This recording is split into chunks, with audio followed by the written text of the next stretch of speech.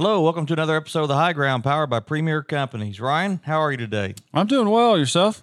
Always good. We're always good. Yeah. Got a special guest in the podcast room with us today, Steve Anthofer, all the way from West Central Iowa. What's the town's name? Carroll, Iowa. Said he battled the snow and blowing blizzard conditions to get out here with us today. Right. He's glad to be in this weather, and we're kind of wishing it would go away. Exactly. Yeah. Yeah, I can handle this. So Steve is the director of R&D support with Winfield United. But first, Steve, I don't know if you're aware or not, but we always have the question of the day. And the guest gets to go first. Yep. Okay. And the question of the day today, I see the Look at the excitement. if you're watching on YouTube, you can see the fear in his eyes. That's right. Easy question. What song brings back childhood memories, and what are they? Oh, man. Yeah, you can go a lot of directions with that. That's right. right. Remember, this is a G-rated, G13. Yeah, well, Right. no, I'll stay G-rated for sure. All right. When you're talking childhood memories, I'll start with the memories probably, right? Yeah. And childhood, big range, right? Yeah, it is. But one thing that brings a lot of memories back is AM radio, because our tractors and even the 81 Chevy, pickup that we drove on the farm only had AM radio. Your Fender mount radio? Yeah, we had a Fender mount on the 4020. Nice. And so we'd be out harvesting or doing cultivating, doing field work, and I always wanted to look for a station that wasn't country music. And not that I have anything against country music, but You were cooler than that. There was only one station, and it was oldies. So anytime I hear a 60s type oldies, that was considered oldies at the time in the 80s. So things like Dion and the Belmonts or Frankie Valli, or anytime I hear songs like that, if I had to pick one, I don't know. I mean, maybe the Marcel's Blue Moon or something. Yeah. There you go. I mean, And you go back to field cultivating. that one specifically reminds me. I think I was sitting on the 4020 in my coveralls. It was cold out, and we were hauling corn in. Listening to And Blue Moon. Yeah,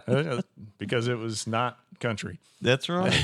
Well, you didn't have many choices on AM radio. I mean, you had 40,000 watts of pure Christian power, or, the religious programming, or all the country stations, or 60s. Yeah. That's right. Yeah. There's one. And it always had that radio that it didn't matter how big the field was on one end of the field, it would go out. Yeah. And you'd have to drive back into it. Sure. That's fun. A good one. That is a good one. Ryan? Oh, so it's me. I don't know. Probably the one that sticks out in my mind is my dad was never one to sing or be all that much into music, but there's a Don Williams song from back in the 70s called Some Broken Hearts Never Mend. And my dad would sing that song, and I remember crawling into his pickup truck, and he would be taking me to school or to babysit or something. I was pretty little, but I remember crawling up in that, and when that would come on, he'd turn it, and it wasn't like he was singing to anyone. He would just sing that song. And, so that takes me back to being little, to the stage I had to crawl up into the floorboard and then crawl up into the seat. But yeah, that takes me back to that time. So Don Williams, Some Broken Hearts Never Mend, sticks out. Yeah, Ryan's got that classic country voice over the He mic does, here, doesn't he? Kinda. He's got that radio voice. Yeah, that's what. Yeah, a face for radio. Sure. Sal. Well, mine's kind of strange. It's this has to be the answer, because only this one really pops out. In our cafeteria at the high school where I went to high school at, in the cafeteria they put a jukebox in there back in the probably 82, 3 time frame, maybe 84, somewhere in there. And they put a jukebox in the cafeteria. And there was a girl in our class, and every day she would go up there and put $1 in, which would probably play a significant At least amount 10 if you listen right? to the song, if you put another dime in the jukebox. And she would play Jack and Diane by Really? Mellencamp. Yeah. Really? Yes. Good. You're in Seymour, Indiana, and you hung up on that? Isn't that odd? Yeah. So I'm in Seymour, Indiana. This is where the office, our corporate office, and John Cougar Mellencamp at the, I think just John Mellencamp now. I don't know what he goes by, but anyhow, every day it was Jack and Diane, and of course every day at school you had hamburgers and French fries. That was the option, or you could get the plate lunch. So I can't hear that song without thinking about French fries Nice. and high school hamburgers. So that's it. Well, That's it's funny when you think about music and it sends you back to your childhood. So I listened to, we're just coming out of the holiday season a few weeks ago, and I listened to these old classic Christmas, and man, I tell you what, those songs will take you.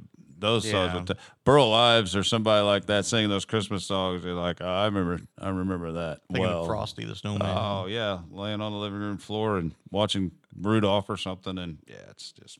Been in my Those are grandparents, and that was when all the cigarette smoke, everybody smoked, of course. You laid under the cigarette smoke. It was the temperature inversion layer of the wood stove and the cigarette smoke. You had a whole layer. Yeah, we laid on our bellies and watched TV. Yeah. Yep. The 20-inch TV or whatever. Yeah, you had to stay close because somebody had to change it.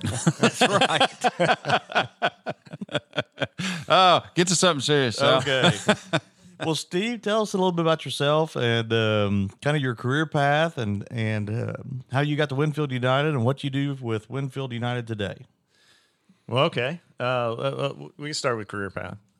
I started out as a retail seller at West Central Co-op in Western Iowa, in my hometown, actually. In high school, I took a lot of science classes and math, and I was really prepping to become an engineer. But about the time of my senior year, I decided I probably just couldn't leave the farm. I enjoyed row crop production too much. We had livestock too, so I grew up on a corn, soy, livestock farm and Cattle feedlot or no, not cattle. It was hogs. Hogs, It was farrow to finish, and we did it the hard way too, in outdoor barns and wow. So that was part of my reason for going to college, right? I ended up going to Iowa State and getting a degree in agronomy because I love science, and so I went the agronomy route instead of ag biz. But my intention was to come home and farm, and you just never know what direction your career is going to go, right? When you come out of school, you just follow a path at the time, and so I took a job as a salesman, and really enjoyed agronomy, and started to build a career. Along the way, answer plots came along, and one of the first answer plots was at my location in Audubon that I served, and so I got connected there early on. I learned a lot of stuff. Along the way, I decided to go back to school and pick up a master's in agronomy. And while you were still a seller, yeah, well, I was still a seller, still close to home. Yep, still close to home. And I also had met what would be my future wife, and ended up moving to Central Iowa and worked for Heartland Co-op for a short amount of time. Finished my master's and at the time, Land O'Lakes Seed Company, right? This is going back a ways. There wasn't a Winfield or Winfield United. One of the folks I'd met through answer plots at Land O'Lakes Seed Company called me up and said, "Hey, we're expanding the answer plot program. Would you want to come work for us?" And I'm like, "Well, okay, sure. What are you talking?" And he said, "Wisconsin. We need a guy in Wisconsin." I was like, they grow corn in Wisconsin? What's up there? Yeah, they did. It was a great experience. Funny deal, though. A funny story. While I was a seller in Audubon, we did sell some alfalfa there once in a while, and cropland alfalfa. 10 bags. Yeah, 10 bags. It was enough that my DSM decided to take us to West Salem, where the FGI breeding station is there. And I'll never forget, we were going on a tour of that breeding station. I was like, that'd be pretty cool to work here. And 3 years to the day, I was living 2 miles from that breeding station. No way. Working for that. Just funny where life takes you. That's You don't even cool. expect it. I never would have expected that. But yeah. So anyway, I spent 4 years in Wisconsin. I spent 7 years as a retail seller at those two co-ops, and then I spent 4 years in Wisconsin as a research manager in the answer plot system. And along the way, the program had grown enough. We had to split out some product management duties and operational duties of my boss at the time. And so I took over operations for all of answer plots in about 2009. Oh my goodness. Yeah, and I've been doing that since. And then along the way, you also accumulate other duties, right? So operations for answer plots. Tell us a little bit about what all that involves. Yeah. So answer plots is kind of like research on the road. We don't have stations like a lot of research organizations do. We have remote crews. They live in their territories.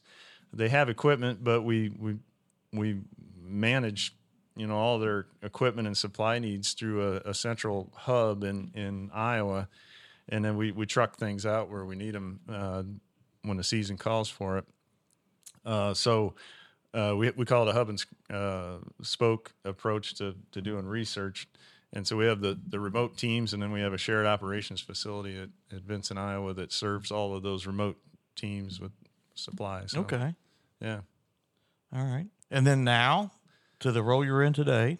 Yeah. So still doing that, but gosh, I got a great group of managers that they take care of the day-to-day business. So SureTech Labs is now falls under my responsibilities. Jody Janes is our lab manager, does all the work pretty much. My role there is just to try to connect them to a broader Winfield United strategy and look for opportunities with technology.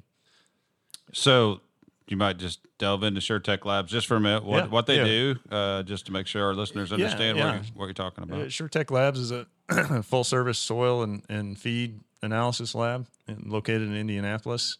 We've been part of the Land O'Lakes system for 20 some years. Well, no, it'd be longer than that. It'd be since the 70s in some way, shape, or form. It had probably had different names along the way, but it's evolved into a state-of-the-art soil lab, number one, but also we do feed analysis, water analysis, you name it.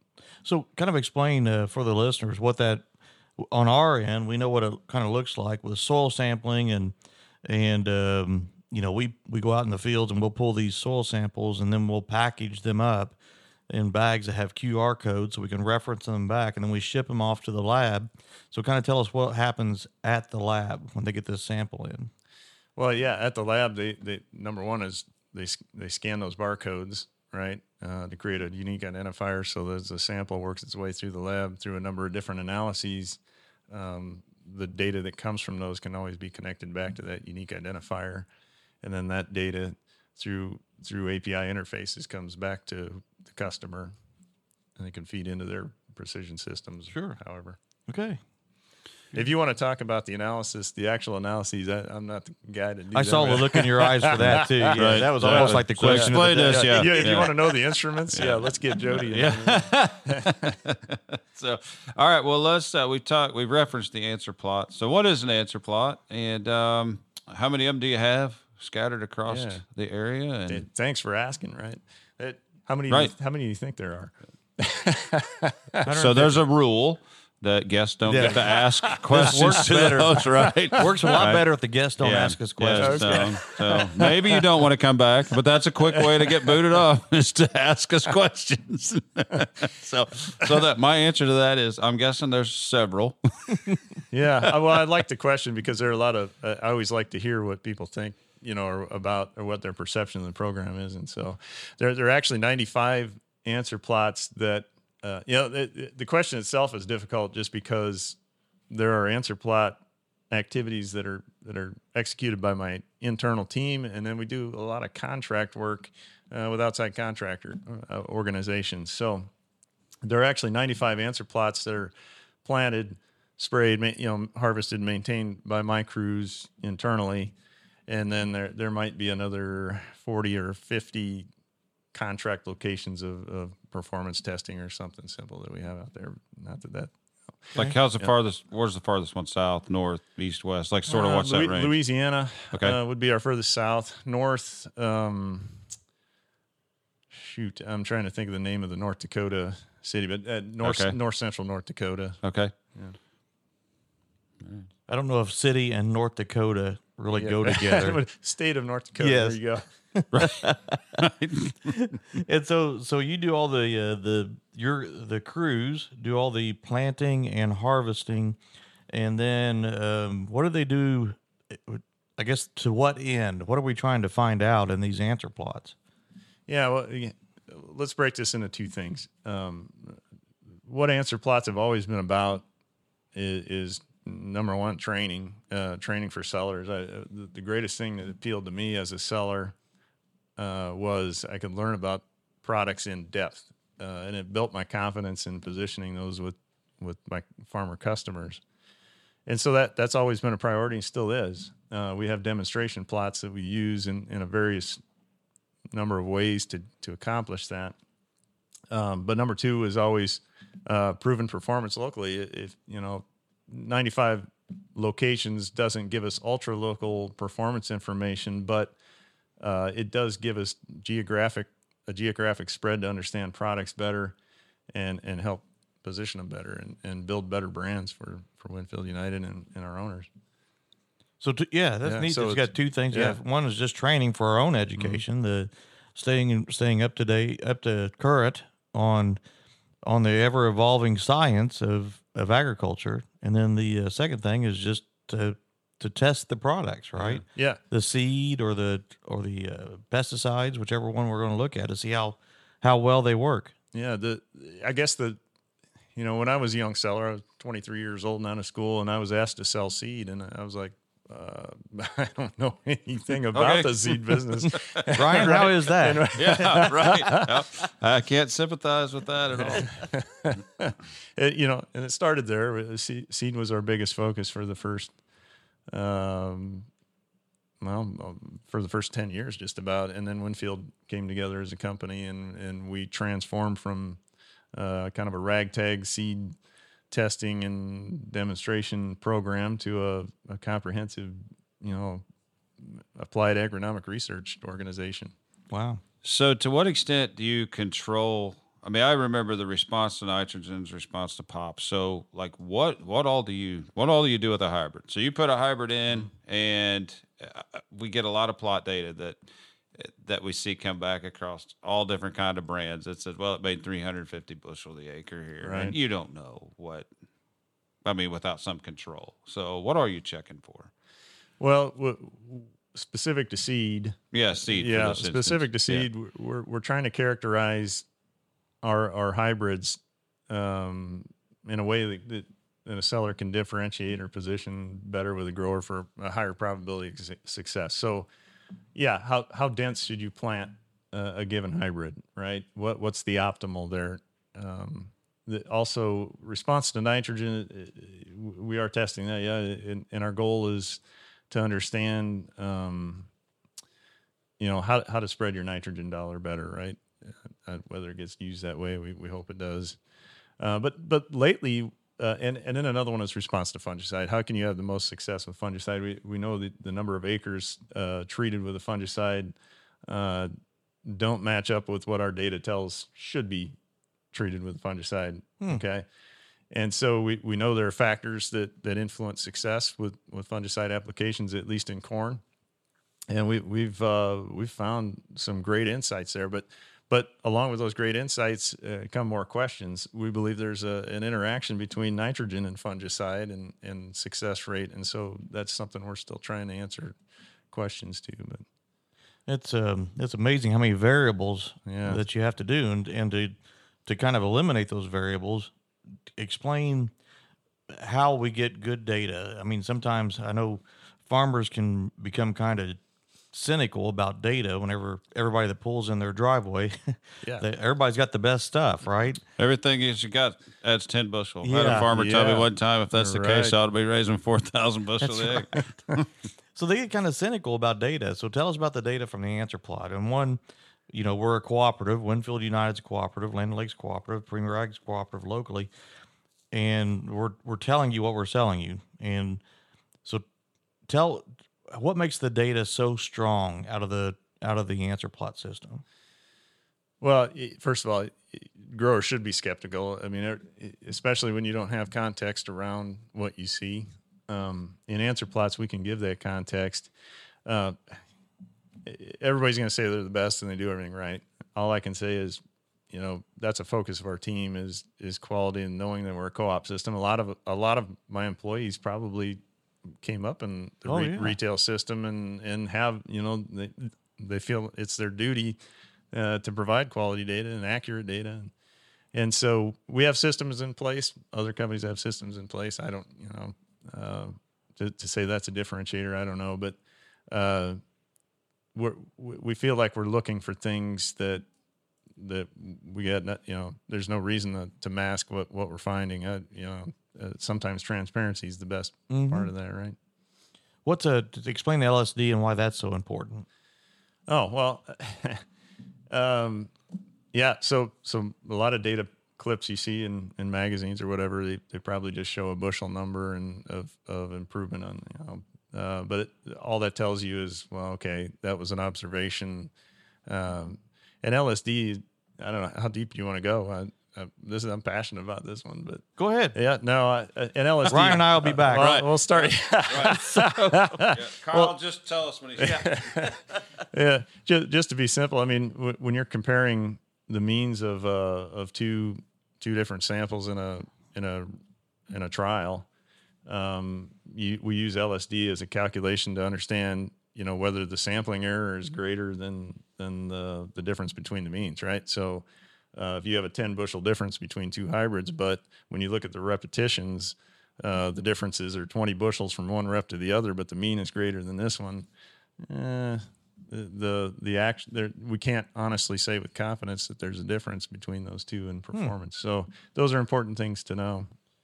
And then you actually tell what the LSD is in every. Yeah, we share that information. We're not shy about it. We publish most of our performance data with a LSD calculated at a 90% confidence interval, which when you see university publications, they use 95. But we're using a little farmer sense there. We're like, okay, if I'm a farmer and I'm looking at an LSD at a 95% confidence interval versus 90, I'm like, I'll trust the 90. I'll take a chance that 10% of error is reasonable. And so Yeah, just kind of a different concept to get your head around that. One hybrid might win by 5 or 6 or 7 bushels, but if the LSD is 8 or something, but right. that those two hybrids, we can't say that one's better than the other one. There's still a chance that they are different, but we can't say that with confidence. Sure. So how do you pick a spot for the answer plot? We all know that we take yield data from what we call our ice cream ground. Do you irrigate any of them? You make sure they're tiled. So what makes a spot for an answer plot?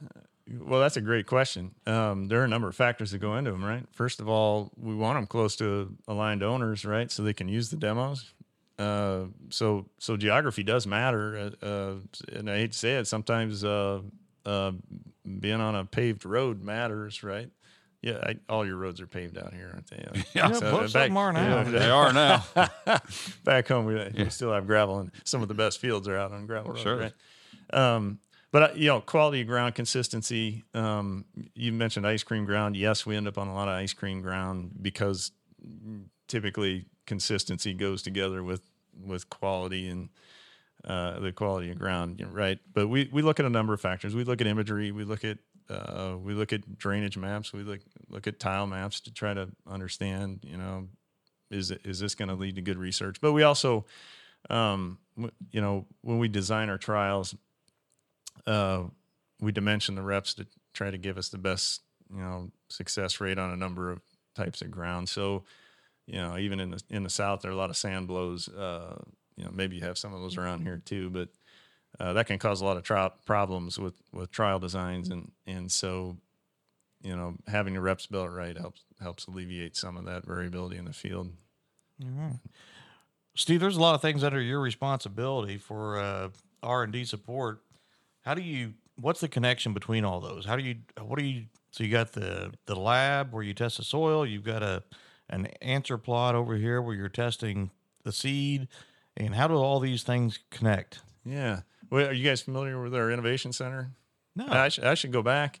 The team I currently serve on, I didn't get this far with the career question, is our, it just changed. So I got to come up with a new name, right? It's basically our R&D team, our Winfield United R&D. You can name it right now, yeah, Steve. Yeah, go ahead. Yeah, we can. So I serve on a team with colleagues like Dr. Mark Risley, who heads up our innovation center in River Falls, Wisconsin. What they do is develop new crop protection, plant nutrient performance products, and bring them to market. Right. We work hand in hand with them to take those products from development to a later stage in answer plots where we can teach people about them and test performance on a broader scale. So that's one connection there. SureTech Labs, we work with SureTech on fertility things all the time. Also, our forage samples from our corn silage testing goes to SureTech, and so SureTech's a valuable part of research projects within where we're actually one of SureTech's biggest customers. Okay. So, yeah, and then FGI. I can't even forget about FGI. Oh, The best alfalfa in the world. We have an alfalfa breeding program that's top notch, and they connect in too with our seed and CP businesses.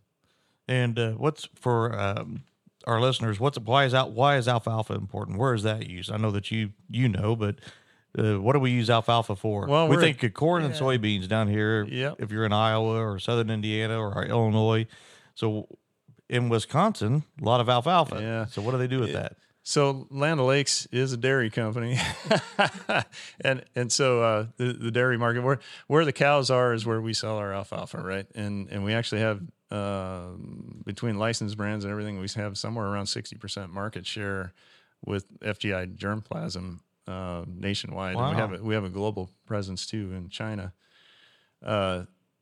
Alfalfa, when I moved to Wisconsin, that's one thing I got to learn about a lot. I bet. We had alfalfa in Iowa, but it was like vernal and sunrise, Buffalo, right? Remember? buffalo alfalfa. Okay, alpha buffalo here.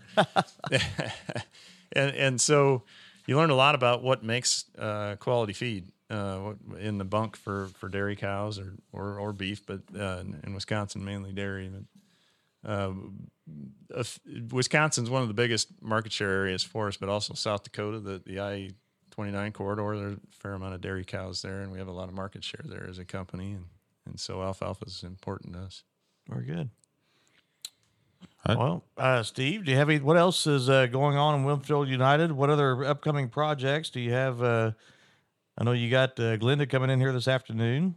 So what other upcoming projects is happening at Winfield? Oh, gosh.